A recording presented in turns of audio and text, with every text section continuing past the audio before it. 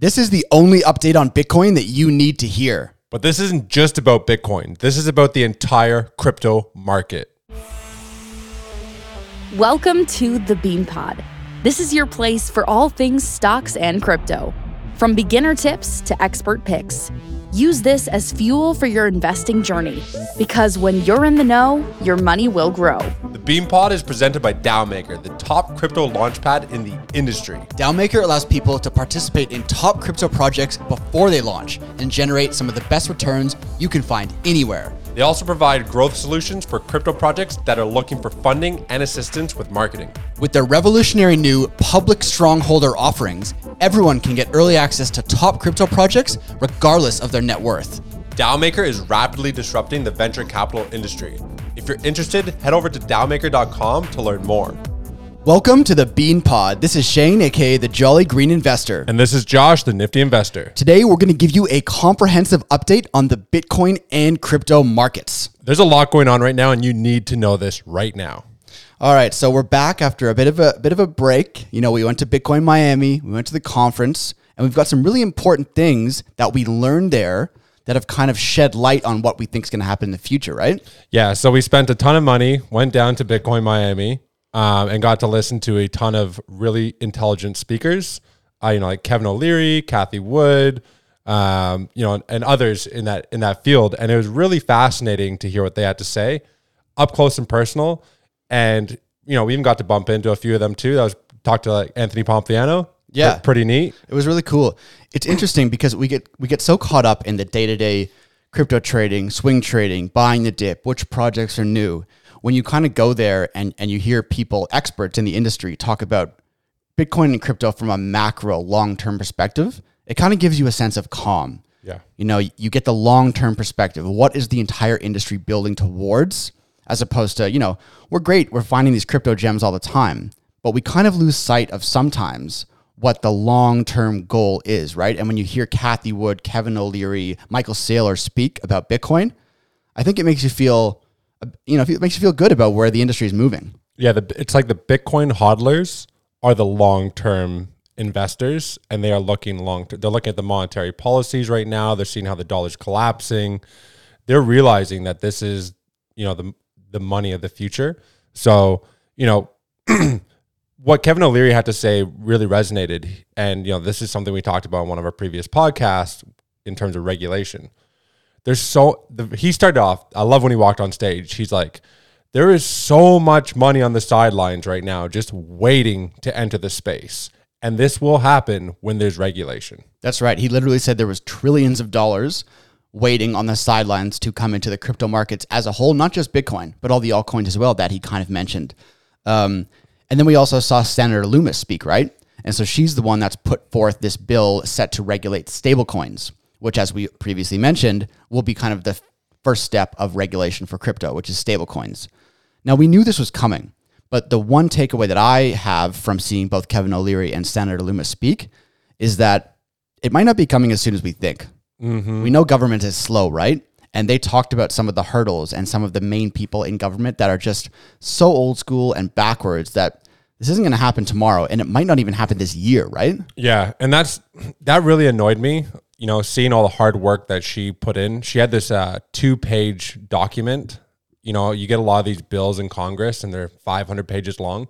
She really simplified it. It was a 2-page bill. Anybody could understand it, and anybody would go through it and try to read it to put it into action. But when she said that they're just now starting to learn about blockchain tech, they're now just starting to look into Bitcoin. I'm like, yo, this has been around since 2009 and you guys are just starting to do it. Get your fucking act together. It's true. But honestly, the one thing, and going back to what I said at the start of the show, that made me feel good about it was when Kevin O'Leary said, just know that everyone in the crypto and Bitcoin industry right now is early because you're getting in before the institutions, you're getting in before the high net individuals that will put billions upon billions into it.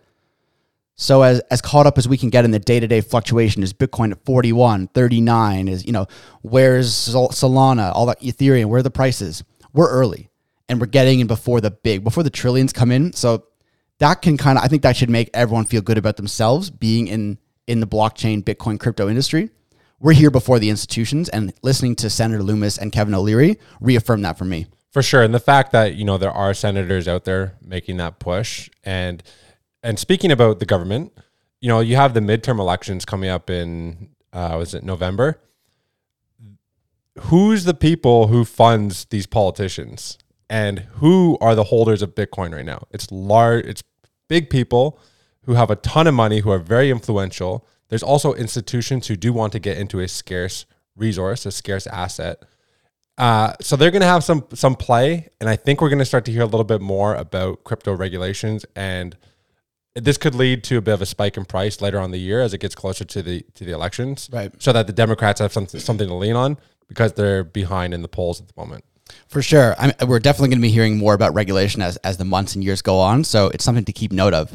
The next thing I wanted to discuss, which was a hot topic at Bitcoin Miami at the conference, and it's something that we don't really hear a lot about in our circles. It's the Lightning Network, right?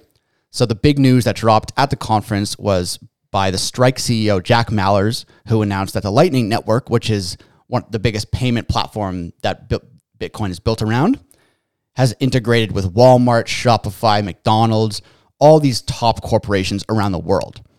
Now, it kind of confuses a lot of people because is Bitcoin a store of wealth to be hodled, or is it meant to be used as a digital currency? So I think it had a lot of people did it send a mixed message?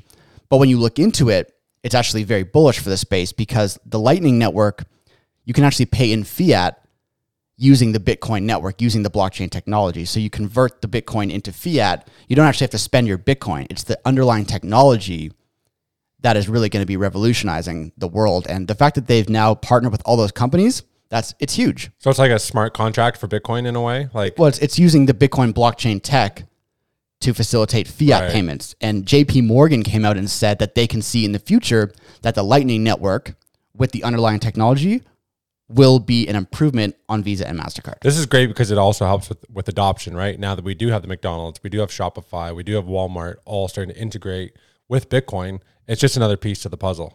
Yeah, so.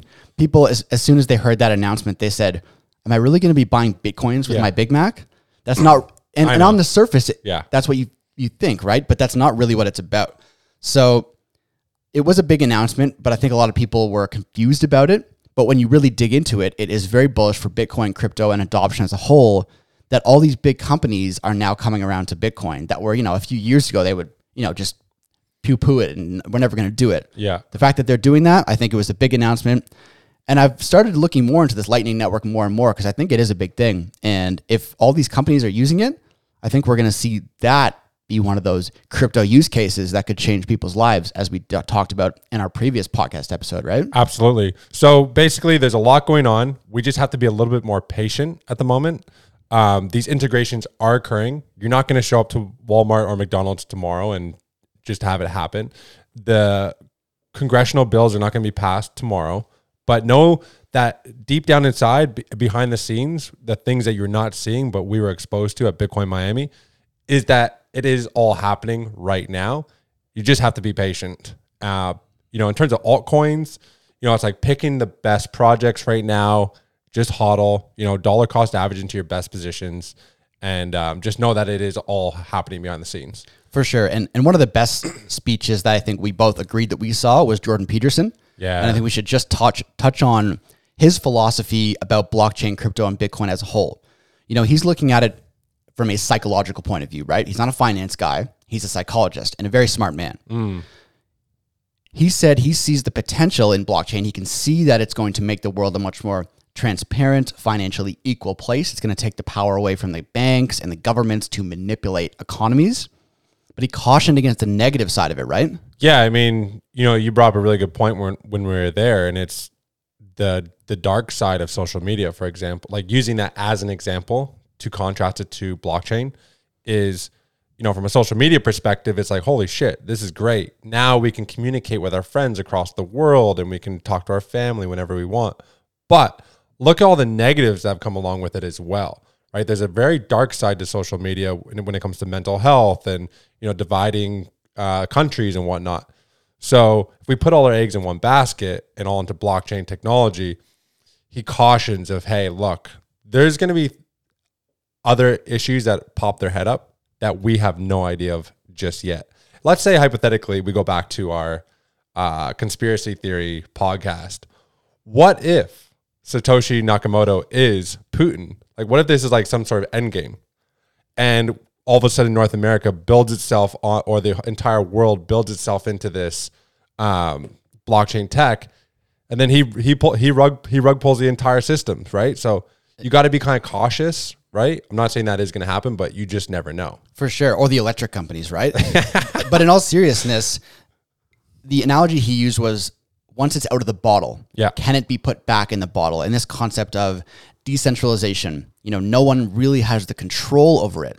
That's why centralized companies operate in the way they do, because there is a governing body that can make sure there are no bad actors.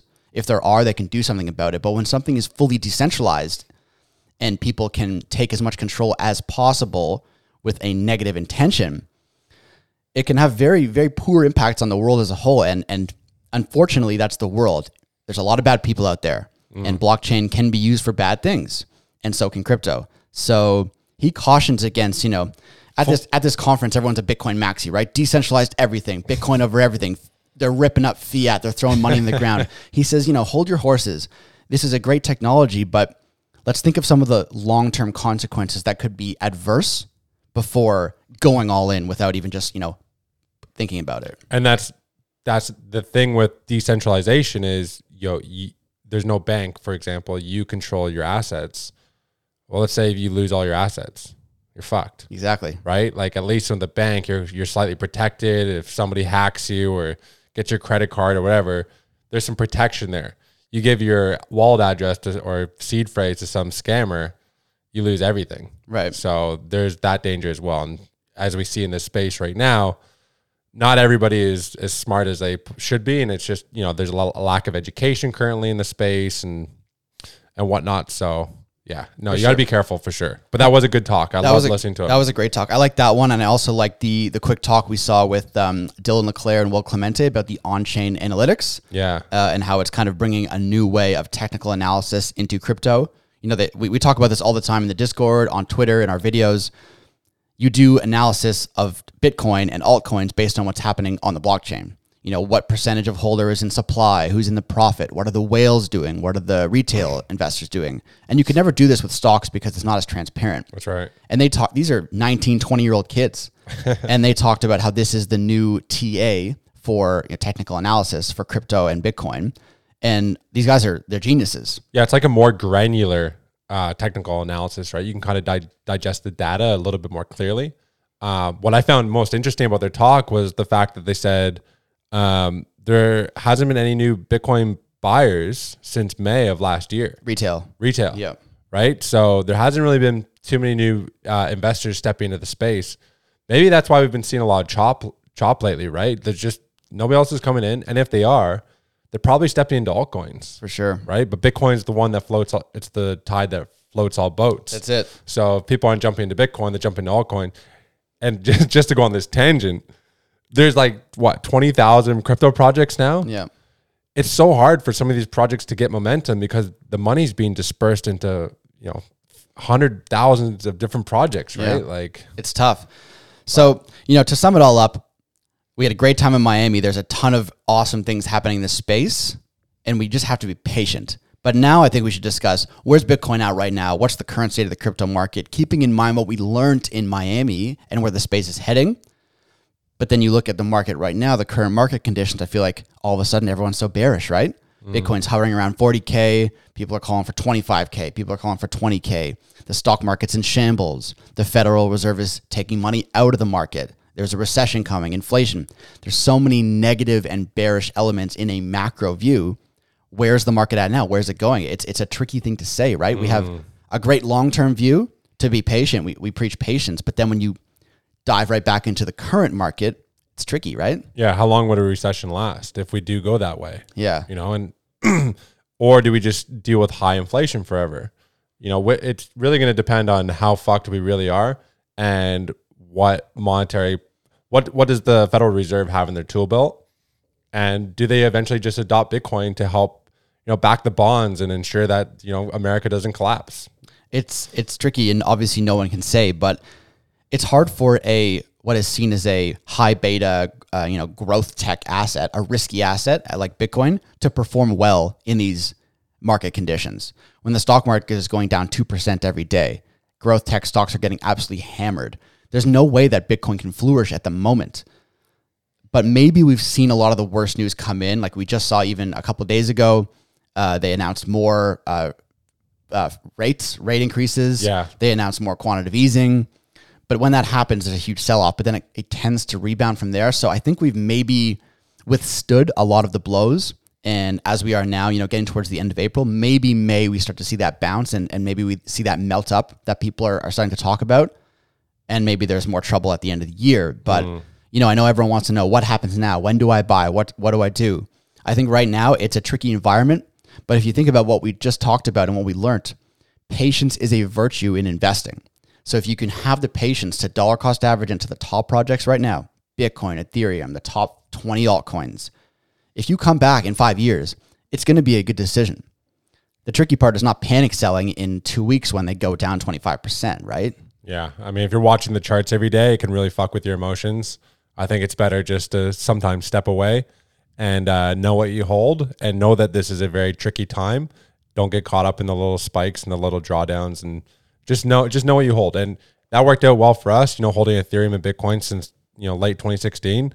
If we panicked every time that there was a bit of a drawdown, we wouldn't be in the sector at all, right? Yeah. So you kind of just pick your plays, stick with them, do your research, and, hang on tight. I think that's the key thing is do your research, because if you know what you hold, and we always preach this, do your own research, the team, the goals, the roadmap. If you know what you hold, you're not going to panic sell after a 10, 20, 30% drawdown. If anything, you'll buy more. Yeah. You'll dollar cost average into your position, which is what I've been doing lately. I'm posting about it on Twitter. Every time Bitcoin goes into the 30s, dollar cost average, because it probably won't stay there for long. No. And you know what? If it goes to 35, I'll dollar cost average more. So I think kind of the conclusion is there's a lot of amazing things happening in this space. The smartest people in the world are now working on blockchain and Bitcoin. You go to this conference and you look at these speakers and you're kind of marveled at their long-term perspective. These people, they're not watching the charts on the daily. No, they're not. So as tricky and volatile as the market can seem right now, just know that the best is yet to come. We're so early. As Kevin O'Leary and Senator Loomis said, there's trillions on the sidelines waiting to flow. So just try not to stare at the charts, dollar cost average into your positions. Keep that little bit for swing trading. That's right. For the small cap gems. But just don't panic, right? Yeah, and put a little bit of money into stables. I am holding some stables. I always hold some stables. You just never know when Bitcoin's going to dip into the low 30s or mid 30s again, because for the past 3 months at least, every time it has, it's spiked right back up to like 44, 45. So it's an excellent time you could do some swing trading as well. So always hold those stables, because you're not going to be able to buy the dips. And the dips don't last long usually. They're really quick. Yeah. They dip quick. Yeah, that's a cool. quick dip. Yeah. All right. Hey, look, we appreciate you guys all tuning into this episode. Make sure you tune to the next one. Make sure you tune to the next one, and also hit that subscribe button, because the next one's going to be a banger.